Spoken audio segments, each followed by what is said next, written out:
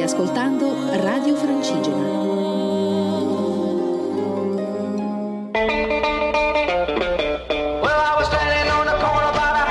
L'arte del camminare a cura di Luca Gianotti e della compagnia dei Cammini.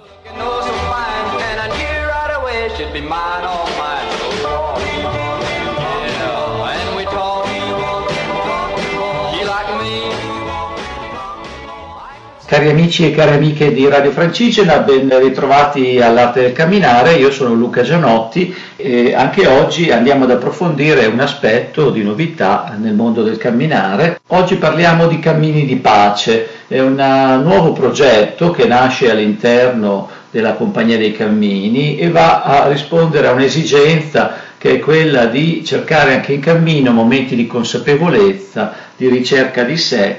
E ne parliamo con Nico Di Paolo. Ciao Nico. Ciao Luca, buongiorno a tutti. Buongiorno, sei in Catalogna in questo momento, vero? Sì, sono a Figuera, Catalogna. Ok, tu sei toscano ma vivi in Catalogna. Allora tu sei stato coinvolto in questo progetto nuovo che si chiama Cammini di pace, in cui alcuni di noi siamo coinvolti, quindi ti chiedo di raccontare che cos'è dal tuo punto di vista Cammini di pace. Per me i cammini di pace sono una grande possibilità, una possibilità per viaggiare in posti belli e per imparare a conoscersi, una possibilità per camminare e per stimolarci proprio a cercare di lavorare con se stessi.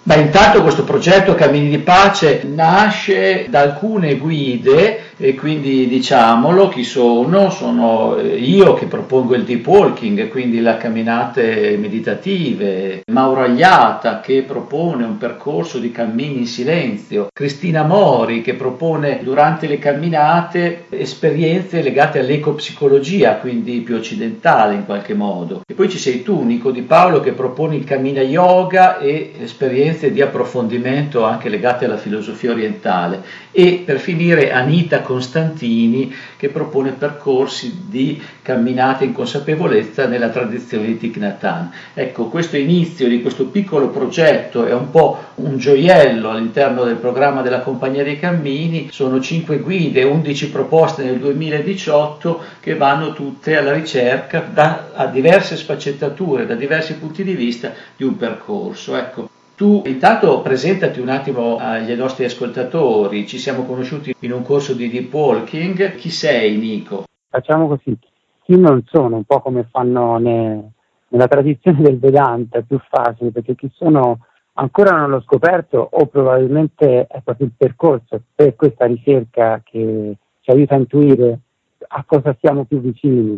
Fondamentalmente non sono una guida ambientale, insegno la fortuna di fare quello che voglio, quello sì, di trasmettere quello che ho appreso dalla mia esperienza, insegno tecniche di Hatha Yoga, insegno la meditazione, insegno il Qigong e le filosofie che stanno dietro a queste tecniche, possibilità così preziose per conoscere la propria mente, la mente è quella che ci fa sperimentare la nostra esistenza. Hai una passione anche per il cammino e quindi è nato il progetto del Camminayoga, cioè queste proposte in cammino. Cos'è il Camminayoga?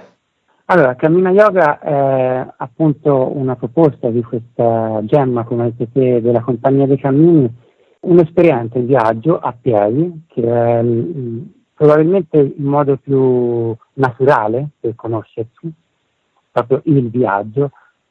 Camminayoga, anche questo termine che per me, utilizzo la parola yoga non tanto come probabilmente nell'immaginario comune, yoga uguale asana, uguale posizione.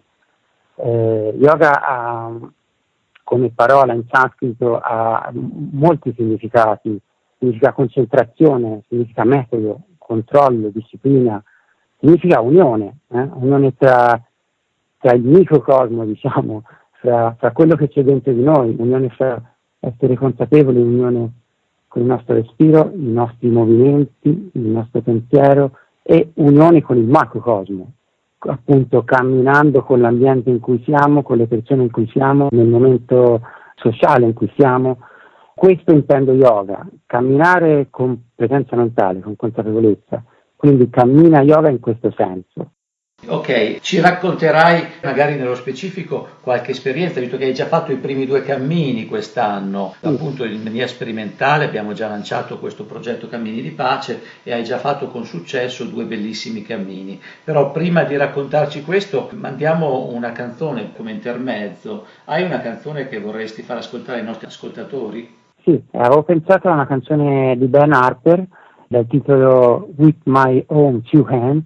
Mi sembra una canzone, il testo è molto semplice, però molto bello, mi avvicina molto anche al pensiero del Buddha che indicava un cammino per liberarsi dalla miseria, no? Della mente, dalla sofferenza, con un cammino di consapevolezza, di essere più gentili, di essere più attenti nella parola, attenti nell'azione, attenti nel nostro modo di pensare.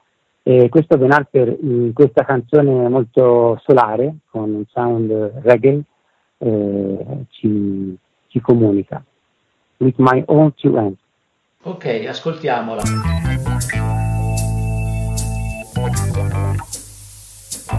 can change the world with my own two hands, make a better place. With my own two hands, make a kinder place.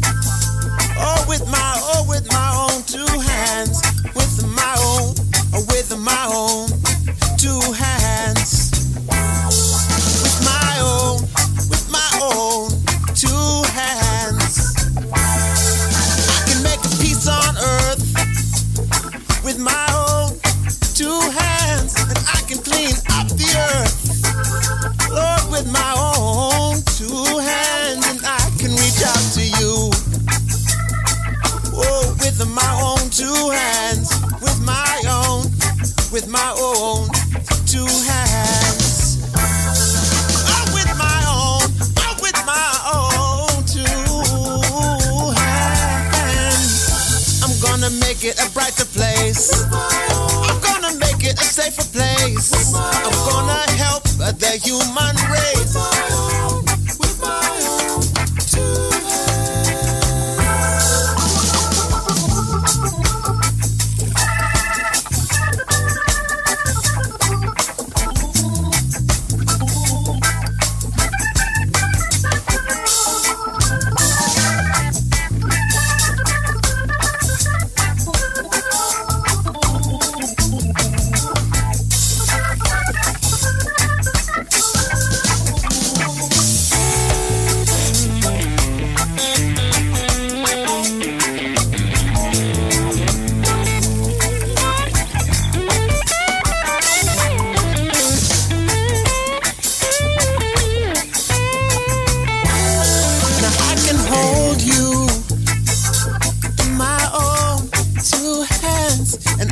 comfort you with my own two hands, but you got to use your own two hands, use your own two hands, use your own two hands, and with our own two hands. Two hands, with my own two hands. I'm gonna make it a brighter place. I'm gonna make it a safer place. I'm gonna help the human race. Oh, make it a brighter place. I can hold you and I comfort you, but you got to use. I'll use your own. Oh, use your own, Lord.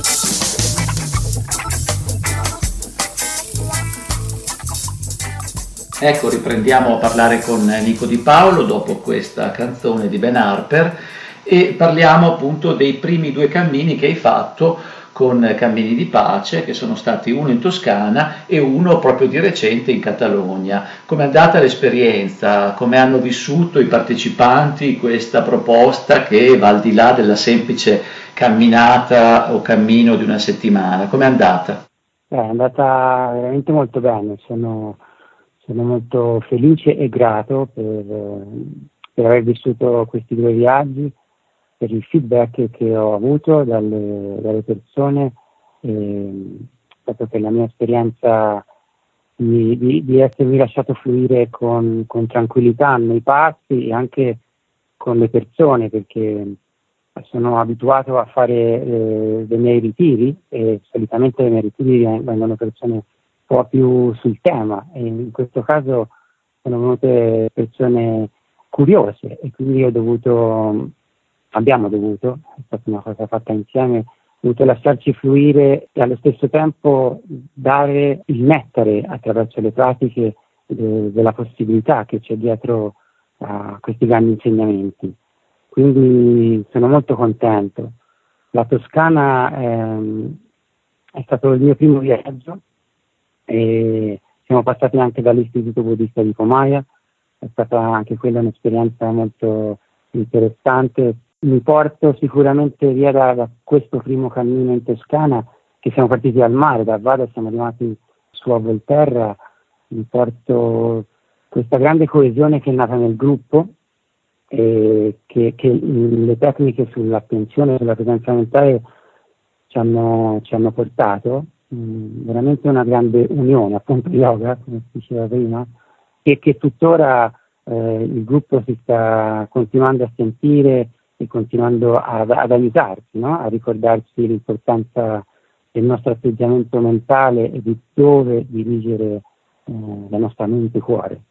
Ricordiamo tra l'altro che c'è un sito internet, Cammini di Pace, cammindipace.it, dove potete trovare tutti i programmi di questa piccola proposta nuova appunto di cammini consapevoli, e c'è però già dopo questi primi viaggi del 2017 un grande interesse da parte di tutti. I viaggi che abbiamo proposto, ognuno di noi, sono andati tutti sorprendentemente quasi completi. Ecco, questo secondo te cosa significa? Cosa cercano le persone e cosa trovano? Per esempio, cosa hanno trovato nel tuo viaggio in Catalogna? Ci sono persone che praticano già yoga o qigong o meditazione, quindi mi piace questo abbinarlo al camminare e vedere cosa porta veramente un viaggio praticando tutto il giorno, che pratichiamo dalla mattina alla sera. Quindi ci sono persone in questo senso già praticanti, persone proprio curiose con l'idea di capire cos'è la meditazione. Quindi io penso che ci sia un'esigenza abbastanza importante in questa società, in questo momento storico dell'umanità, in cui c'è bisogno di ritornare un po' a dentro, no? A capire come funziona appunto il nostro strumento mente, il nostro strumento corpo. Tu, Nico, nel 2018 proporrai 3 Camminayoga, quindi uno in Toscana, uno in Catalogna, e una novità invece nella seconda parte dell'anno. Dici tu dove? Sì, la terza mia proposta di viaggio è in settembre, sempre in Catalogna, però non sulla costa, andiamo più all'interno, diciamo ai piedi dei Pirenei, in una zona meravigliosa, una zona vulcanica, ci sono tantissimi vulcani inattivi, quindi completamente coperti di foreste, e in questo camminare, in questo scenario dolce, verde e potente, la zona vulcanica, andremo anche a fermarci in 3 perle proprio dell'ecoturismo catalano. Sono 3 paesi, villaggi medievali in cui ci fermeremo, praticheremo la sera, quindi vivremo anche la vita di questa parte di Catalogna. Bene, grazie Nico. Quindi questo viaggio si chiama l'anello alchemico della Garroccia, è appunto questa energia del fuoco che andrete a sentire, e quindi auguriamo lunga vita a questo nuovo progetto Cammini di Pace, e abbiamo già avuto la percezione da parte dei partecipanti che le tue proposte sono molto interessanti e molto amate, quindi ti auguriamo un bellissimo anno in cammino. caro saluto e alla prossima. Grazie Luca, un abbraccio, un saluto a tutti.